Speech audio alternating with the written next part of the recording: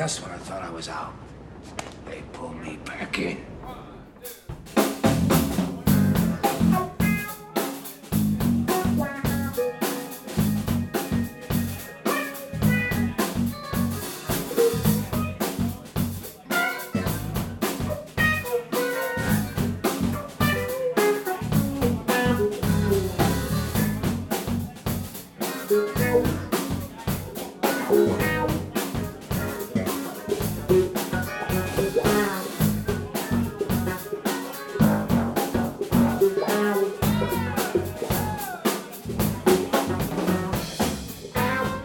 Hey, this is the Sights and Sounds, episode number 5.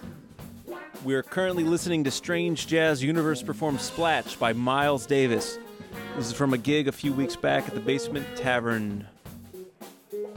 Now, Ron will introduce the band and himself at about the 14-minute mark. I also have a complete performance of their song Stargazers, without me talking over them at all, I promise. Strange Jazz Universe has had a busy year, man. They have released a new album, Two Moons. They're currently the reigning Relics Mag Jam Off winner for October and November, which is pretty awesome. And they are currently... They're currently planning a tour for which they've set up an Indiegogo campaign to help out with the logistics and travel expenses and so on. I hope you will check that out. This is a band worth supporting. And whenever you get the chance, attend them live. They're killer. I'll post some links somewhere. We have a website somewhere ourselves, but you can find Strange Jazz Universe on Reverb Nation and on Facebook. YouTube too. At about the 5-minute, 50-second mark, I will disturb the piece with Tommy, making some mindless metal noises on my part anyway. Then Tommy and I sit down and discuss pedals, specifically one that he calls the Butterface. I do a pretty mediocre job of demoing guitar gear. I'm a prog metal, art metal kind of guy at heart. But anyway, I had a whole lot of fun with the pedal. We talked also a few weeks back, Tommy and I, about pedals, pedal making, and making noise in general.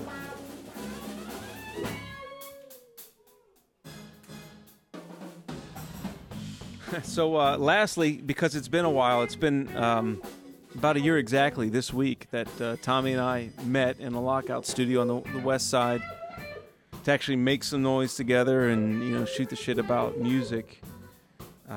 I feel like I should mention that the Sights and Sounds in general is more of a curiosity than it is a formal endeavor. We're certainly not doing this for money. But for those first couple episodes, though, I mean, it took us a half a day just to meet down there, jam, and record some stuff, and another 3 to 4 hours for me to try to edit it into something that was listenable. Certainly not something anybody should ever pay me to do. But anyway, to the extent somebody wants to take that off our hands, man, we would do so in a heartbeat. Anyway, as someone speaking for myself who still hasn't figured out exactly how music and I coexist in the same universe, what I've decided anyway is that the best thing to do is to stop thinking about it entirely. Just go to shows, meet with friends, talk music, ask them questions about things I sincerely want to know. So for our music friends, if you invite us, that is Tommy and I, or Tommy or I, to your gig with the microphone, we will probably show up. I don't know if we can help you grow your audience, but we're going to sure as hell try. And, forgive us the post-production. We're doing the best we can. Tommy and I will probably not be able to get together every time in person, but the show will go on, except, of course, when it doesn't. But one thing we promise you, though, is that we will always try to make today a little bit better for you.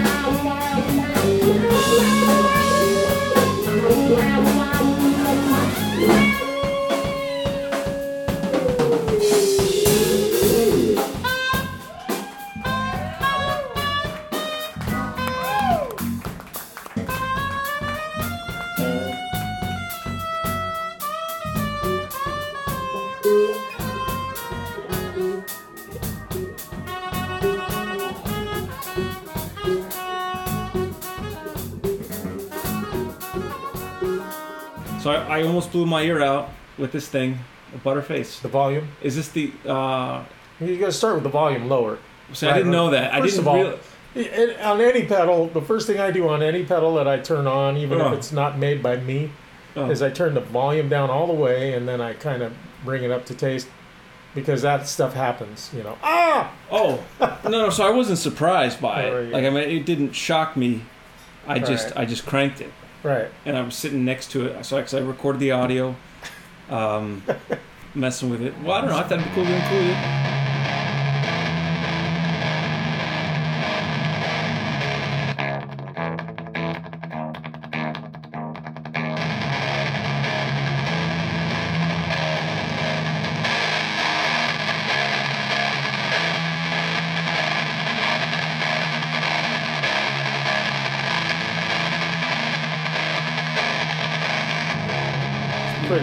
It's pretty intense. It is very loud when you mess with. So I forgot that V was for volume. What is it? Velocity? Volume. Well, yeah. I had it. I put it in a chain. I had that, the shine box, and the Maxon or whatever the little fuzz distortion box. Oh. I didn't need either of those other two. Right. I didn't need. Oh no. I didn't even need the just need butter. Just the butter. No, it's plenty. It's plenty of gain, plenty of. Yeah, and I had it. So I had it on the clean channel power on the Bogner with the volume like low. I mean, it was loud. Nancy wasn't too happy because she was working in the other room. Oh man, sorry. No, it's my fault. Yeah, all right, that's cool. But it sounded good. The lead. I particularly liked the sustain and the tone. The problem with so I was playing with the Les Paul and with the Bogner. The Bogner and the Les Paul both skew low, kind of low, soft tone. I mean, even with the lead pickup, or the rhythm pickup, and the Bogner in particular, like it's just low, just a low amp. So I like the tone, and I like the other one, the shine box I have has got that switch, the low high switch. So I like that just as like in front of everything, with it in high mode. This kind of accomplishes the same thing, except it's like a lot more finer tuning. Versatile. Yeah. Very versatile pedal. I dug it. I already don't use the lead channel, the distorted channel on the Bogner, hardly at all. There's like a couple tunes that I ever go there with. It's kind of overwhelming. And this is kind of a great substitute for even that on those tunes. I played some of the tunes I'm working on through that.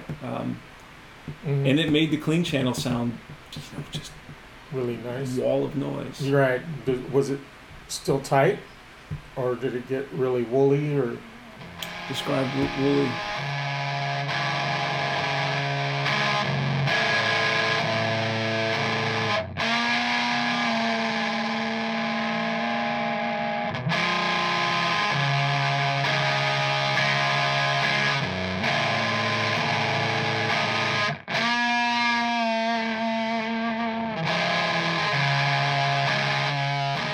Well, like really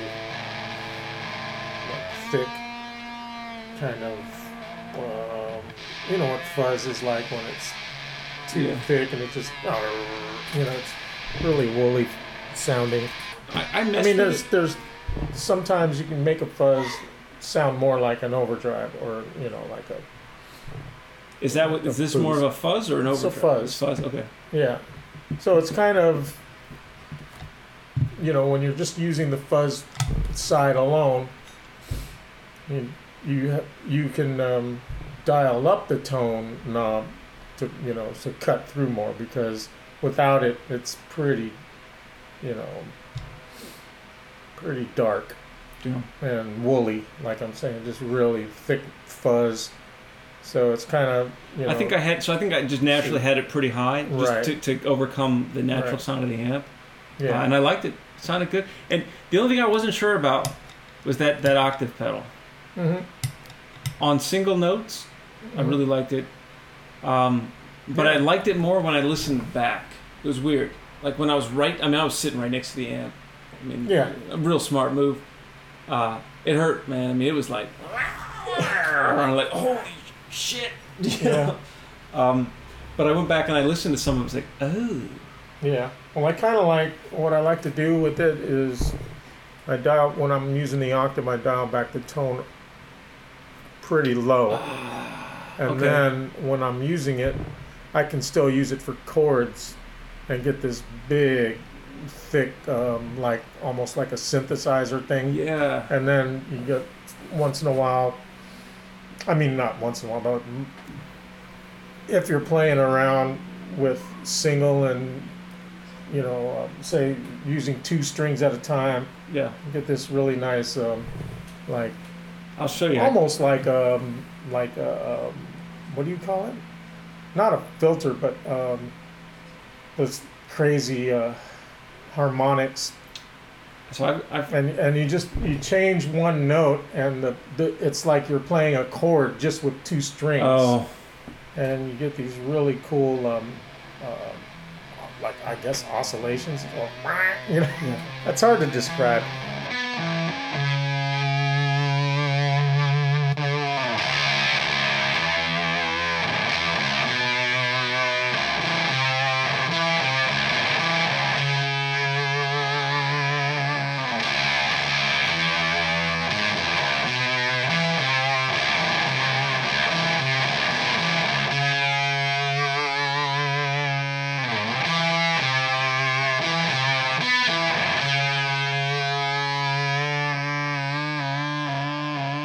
And I like even on a amp with a lot of gain, just kick this in and use the octave, and then you get this like, Oh, shit. it's like a freight train. It's like, Yeah. and it sustains forever.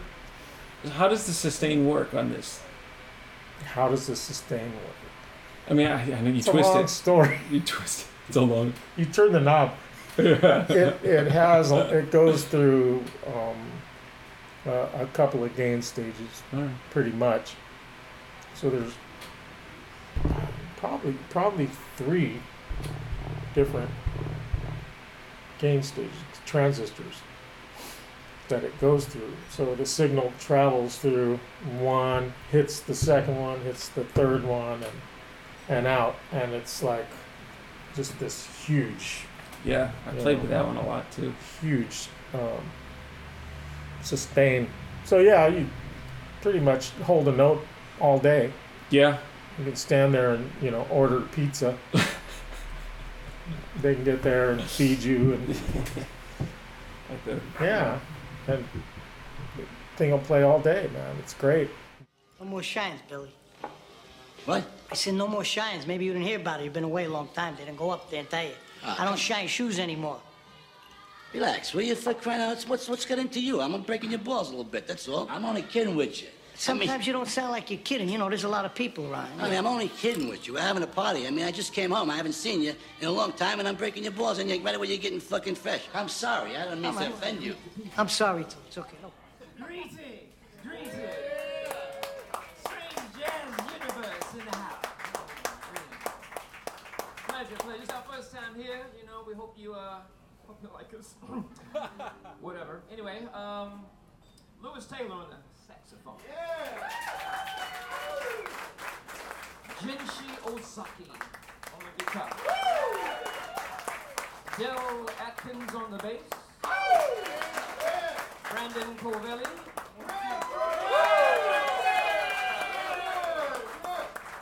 And guess what? I'm Strange Jazz Universe. Thank you very much. We want to do this now. We found a singer. Literally out in the streets. And, Katja.